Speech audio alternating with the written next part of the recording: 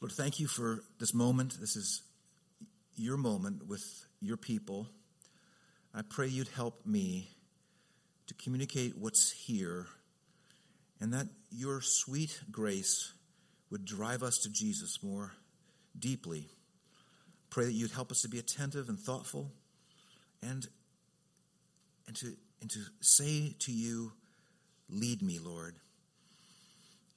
Impact me, change me. Help us to receive this by faith, and help us to live in faith. In Christ's name we pray. Amen. Well, the Apostle Paul is often thought of as kind of an armor-plated individual. We see his brilliance. He's tough. He's brave. He goes into cross-cultural missions. He is a Jew by birth. And yet he's called to work with non-Jews. He's been called mightily and powerfully by God to serve the gospel purposes. He is a remarkable theologian. His letters are fantastic. Romans is perhaps one of his most famous ones. It's, if you like to outline things, the book of Romans is very much given to outlining. Very systematic, if you like, one thought following another. Romans, great place. Now, 2 Corinthians is very different. It's a letter. We believe that God uses the personality of the author, inspires them. The process of inspiration is somewhat of a mystery to us. We receive God's word as it is.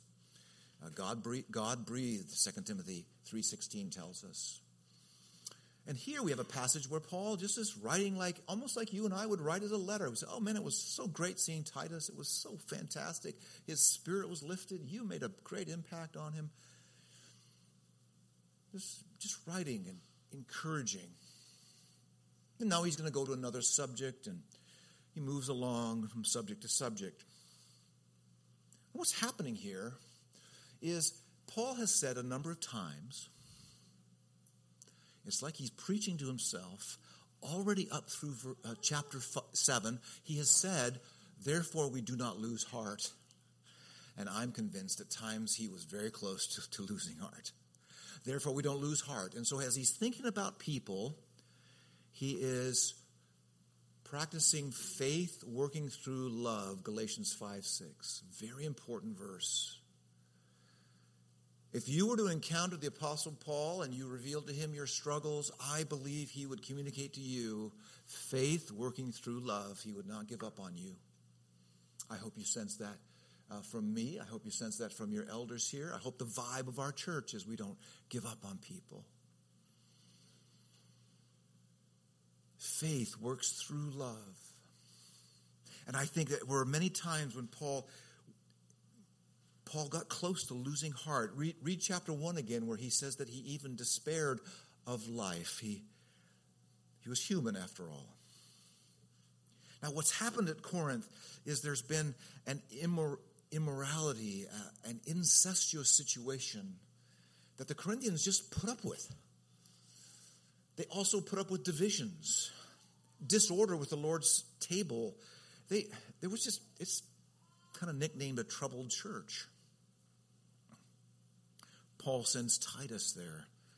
Titus is a Greek, and Titus comes and he can connect with the Corinthians. They're Greek. And Titus, perhaps I would think he's apprehensive. He's finding his way to Corinth. It takes a long time to travel in those days. It's hard to find people when they leave you. And he found Paul after he'd visited the Corinthians, and he reports to Paul and his traveling band of merry men. He reports to Paul, you were right.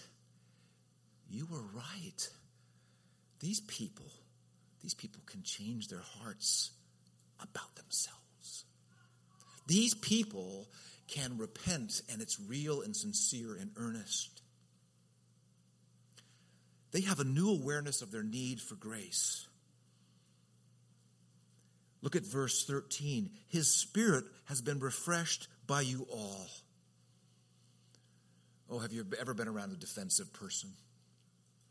an excuse-making person. When I get that way, I'm not really fun to be around. The Corinthians were free. They acknowledged their sin. They found that they were justified in Jesus. Their performance didn't define them as a Christian. Jesus is what makes them beautiful. And they felt free. They shook off their guilty fears. And they confessed and they interacted with Titus. And it was sweet. And it bolstered Titus's sense of goodness. It's, by the way, those in spiritual leadership, they don't want to be, Debbie Downer.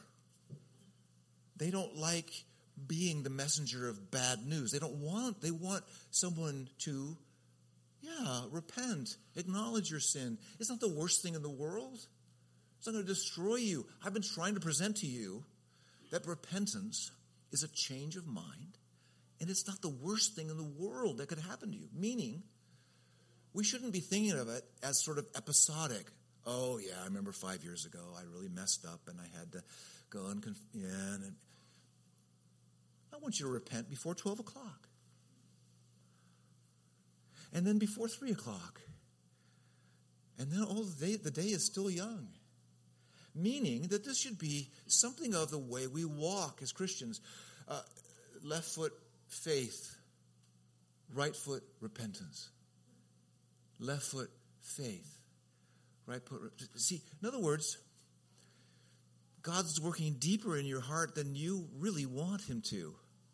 He's exposing more about your heart than you really want him to. Has anyone here ever prayed, "Oh Lord, reveal the truth about me"?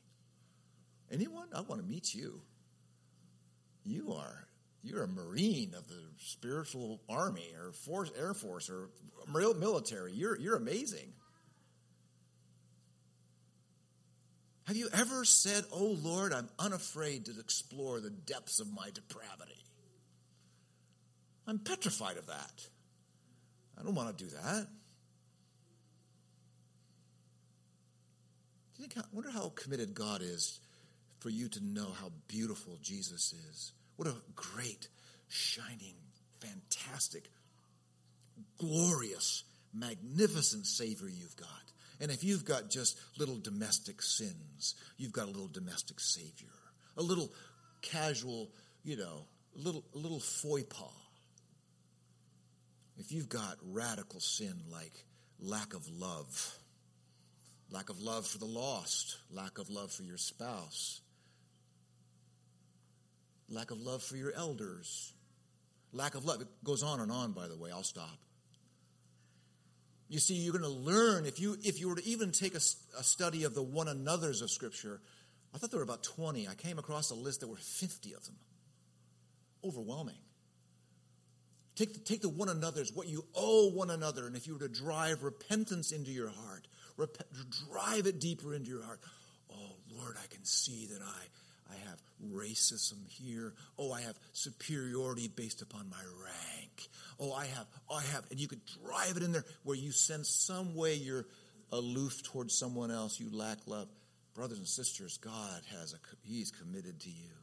And he wants the Savior, his Savior, our Father, who sent this marvelous Savior to shine in your hearts where you would be brave and say, yes, this is the one that Jesus came for.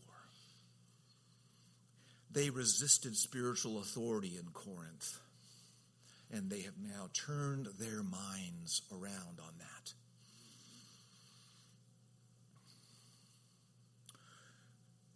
Verse 13, at the joy of Titus. Have you ever seen a spiritual leader happy? Or are they always morose? Have you ever seen a spiritual leader happy? And Titus was happy because they had repented. They turned around. The sense of the verb here is that he was refreshed, and it's continuous. It keeps on going. Look at verse 14. His affection for you is even greater as he remembers the obedience of you all, how you received him with fear and trembling. That's another word for respect.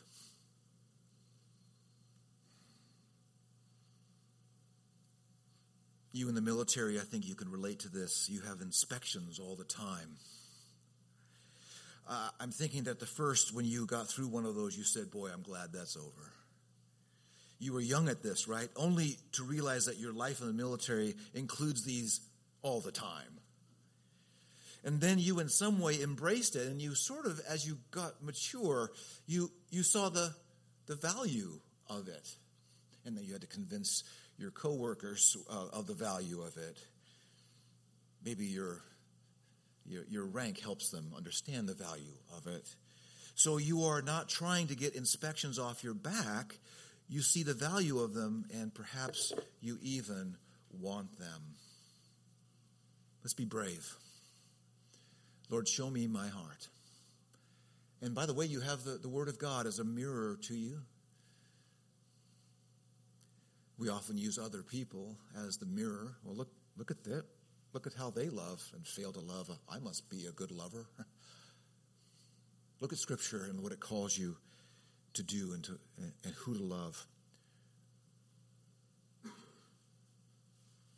Titus picks up on something, and it is not subtle. It is obvious. They want authority over them. They want authority over them.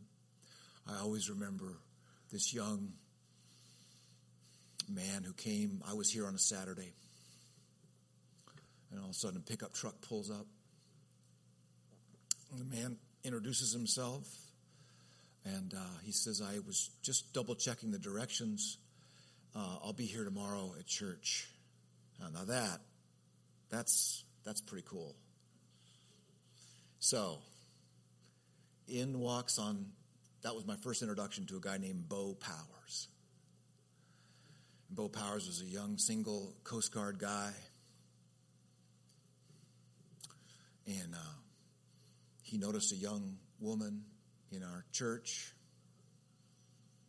And he approached me after about 3 or 4 months, and he said, well, the way I was raised is that if you were interested in a young girl in the church, you had to ask permission of the elders. So, well, I'm a long way from home, and I would like your permission to date this girl. How about that? So he dated, and they got married, and they have 5 kids now. And I'm sorry, I blank on her name. I'm sorry, Malia. Thank you. I kept thinking of Emily. I'm sorry, Malia. And there's a man who wanted to be held accountable for his behavior, and he sought out authority to help him. All of us are recovering from an autonomous spirit. The Greek word auto means oneself. Can be itself, but an automatic dishwasher or an automatic something, right? It comes on by itself, right? An autocratic leader is not a team player. And if you add the word nomos, which is the Greek word for law, autonomos, that means that I am a law by myself. We are by nature autonomous. I myself, I am my law. I am not going to go to the place of need. I am autonomous, and within myself is all I need. This is our cultural moment, by the way. We live in an autonomous culture. Man, clenched fist, essentially, in the garden, said, I need to live by every word that proceeds from the mouth of God? Not really. We can live on our own. We don't need divine revelation to be human beings. yeah, I guess that's the tree we're not supposed to eat of, and it symbolizes our relationship with God and our dependence, and to not be autonomous. But actually, autonomy is probably the way we can flourish and find ourselves. So we live in a culture that is autonomously trying to find oneself, and we have all kinds of confusion. Francis Schaeffer rightly said that there are three aspects of our problem. He said that we have become alienated from God, we've become alienated from each other, and we've become alienated from ourselves. And the core of this is autonomy. The Corinthians have turned around by God's grace. They've begun to repent. Now let me address the core question or statement of our sermon. What is it to have the spirit of expectancy in our relationships? Do you see the title there on your sermon page? Let me address that. The spirit of expectancy. The spirit of expectancy is where we go to a certain place, and by God's grace, we are met there with grace. The spirit of expectancy is this: we go to the humble place, and at that place where we're humbled, we wait to be empowered by His grace. The spirit of expectancy sounds like this. Take someone who feels spiritually poor. They don't have it together. They feel like they've broken so much of God's laws, so many of God's laws. And they feel like, well, I would never, ever be accepted by God because I've got nothing. I've got nothing, right? Now, those kinds of people found themselves moving toward Jesus, and one day on a hill, He spoke to them. And His first words, the most famous sermon that was ever uttered, started off with these words. It says, "Blessed are you who are the poor in spirit." That's where He starts. Now that's a strange thing. How could a person be blessed to be spiritually bankrupt? Well, they've gone to the place of emptiness. They've been emptied of their superiority, and they're at the place of waiting. If I'm going to be in heaven, someone's got to tell me I'm in heaven because I can't earn it. If I'm ever going to walk into the presence of my God, God's got to fix this. And so they are poor in spirit because they don't have the ability in their autonomous selves to fix it. Now here's the expectancy. Jesus doesn't leave them there. He says, "Blessed are the poor in spirit, for yours is the kingdom of heaven." Now, what's happening here in this passage is that Paul is rejoicing, verse 16, rejoicing because he has complete confidence in them, meaning you went to the humble place. You went to the place where you denied your Greek superiority, if they were thinking that. You went to the humble place where you acknowledged your autonomous spirit. You went to the humble place, and I have absolute confidence in you. And Paul is communicating expectancy, meaning salvation is yours because you went to the humble place. What does God give the poor in spirit? He gives them something to expect: the kingdom of God. When you experience both the humbling part and the expectancy part, the promise, you are different relationally. You come alive. God did something remarkable. He met you at the humble place, and you didn't think He could accept you, and He does through Jesus. And now from this acceptance, You now can begin to love others with the love that you've received. You have been met, and now you are flourishing, beginning to flourish and recover your humanity. The Corinthians experienced a humbling. They tolerated divisions, disorder, and sexual immorality, and they now are turning away from it. They were in spiritual danger. A spirit of expectancy broke through by God's grace. Throughout all of this, Paul has resisted looking at the Corinthians according to his own flesh. Oh, those Greeks. They're always. Never hear that from him. He has a spirit of expectancy. In our relationships, we need to have a spirit of expectancy.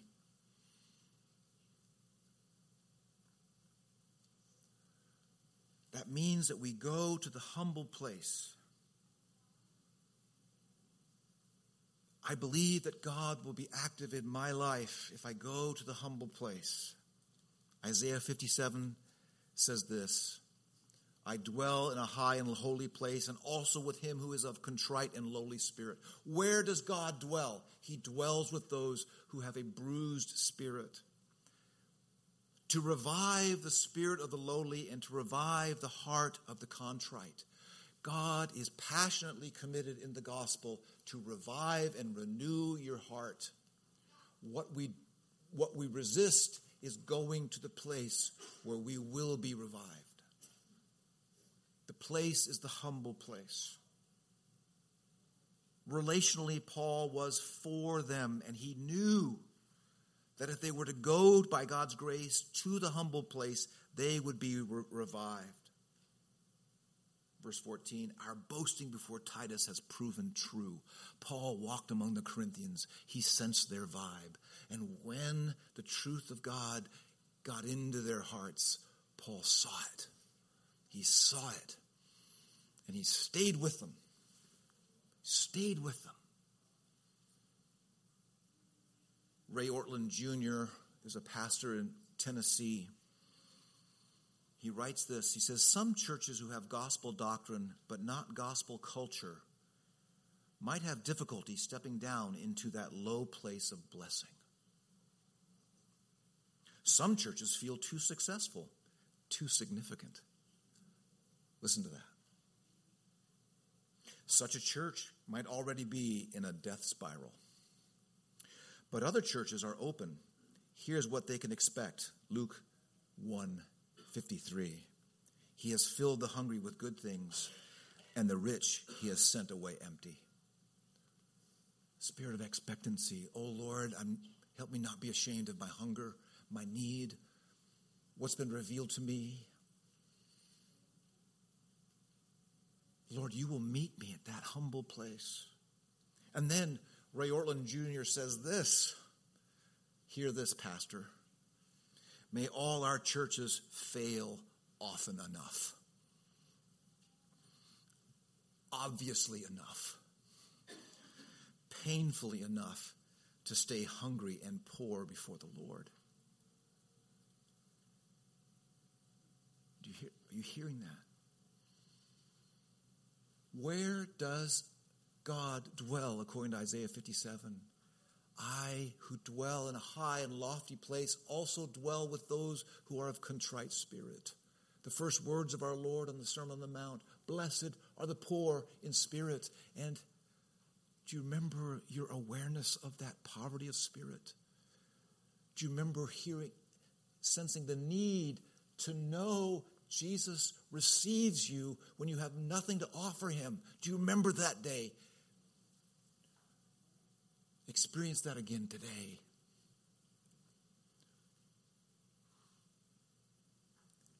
He has filled with the hungry with good things, and the rich he has turned away. This is a relationally rich passage where we realize that Paul had always been operating toward the Corinthians in what he says to the Galatians in Galatians 5:6. The only thing that matters is faith working through love. it's vitally important that in our marriages, faith is working through love. We're believing for each other. We have an expectancy toward each other. God's at work in this brother. God's at work in this sister. God is at work. The Spirit of God is dwelling among us. We are not our fleshliness. We are not our Christian performance. We are not our failure in this or that assignment. Yes, those are important. Yes, perhaps someone needs to be addressed and talked to about something specific and something significant.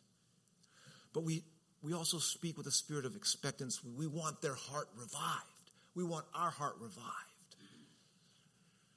And when Titus comes back, he embodies the joy of a leader who's seen repentance get traction in the Corinthians.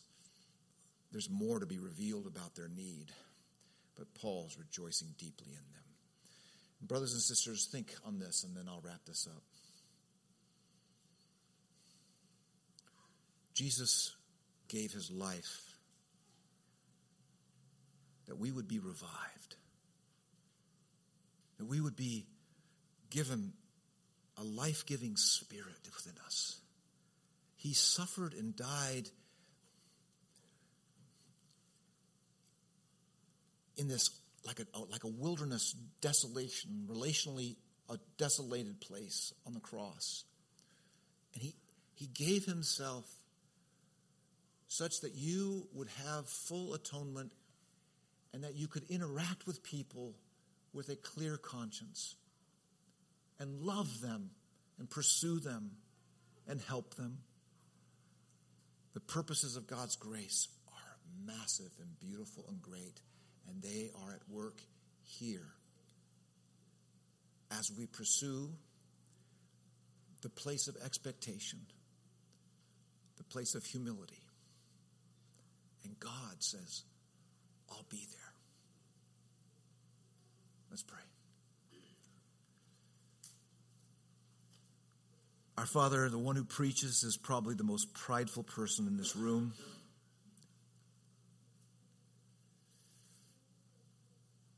And Father, I pray that you'd help me come to the humble place regularly, daily. Revive me, revive my brothers and sisters. Lord, help us to say, yes, I am poor in spirit, but I have a Savior who's given me the kingdom.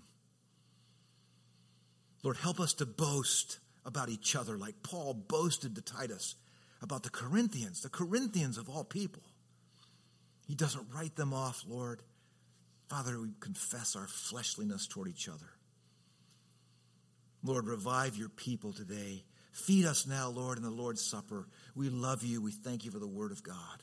In the name of Christ we pray. Amen. Amen. Let's stand. A beautiful, very earthly document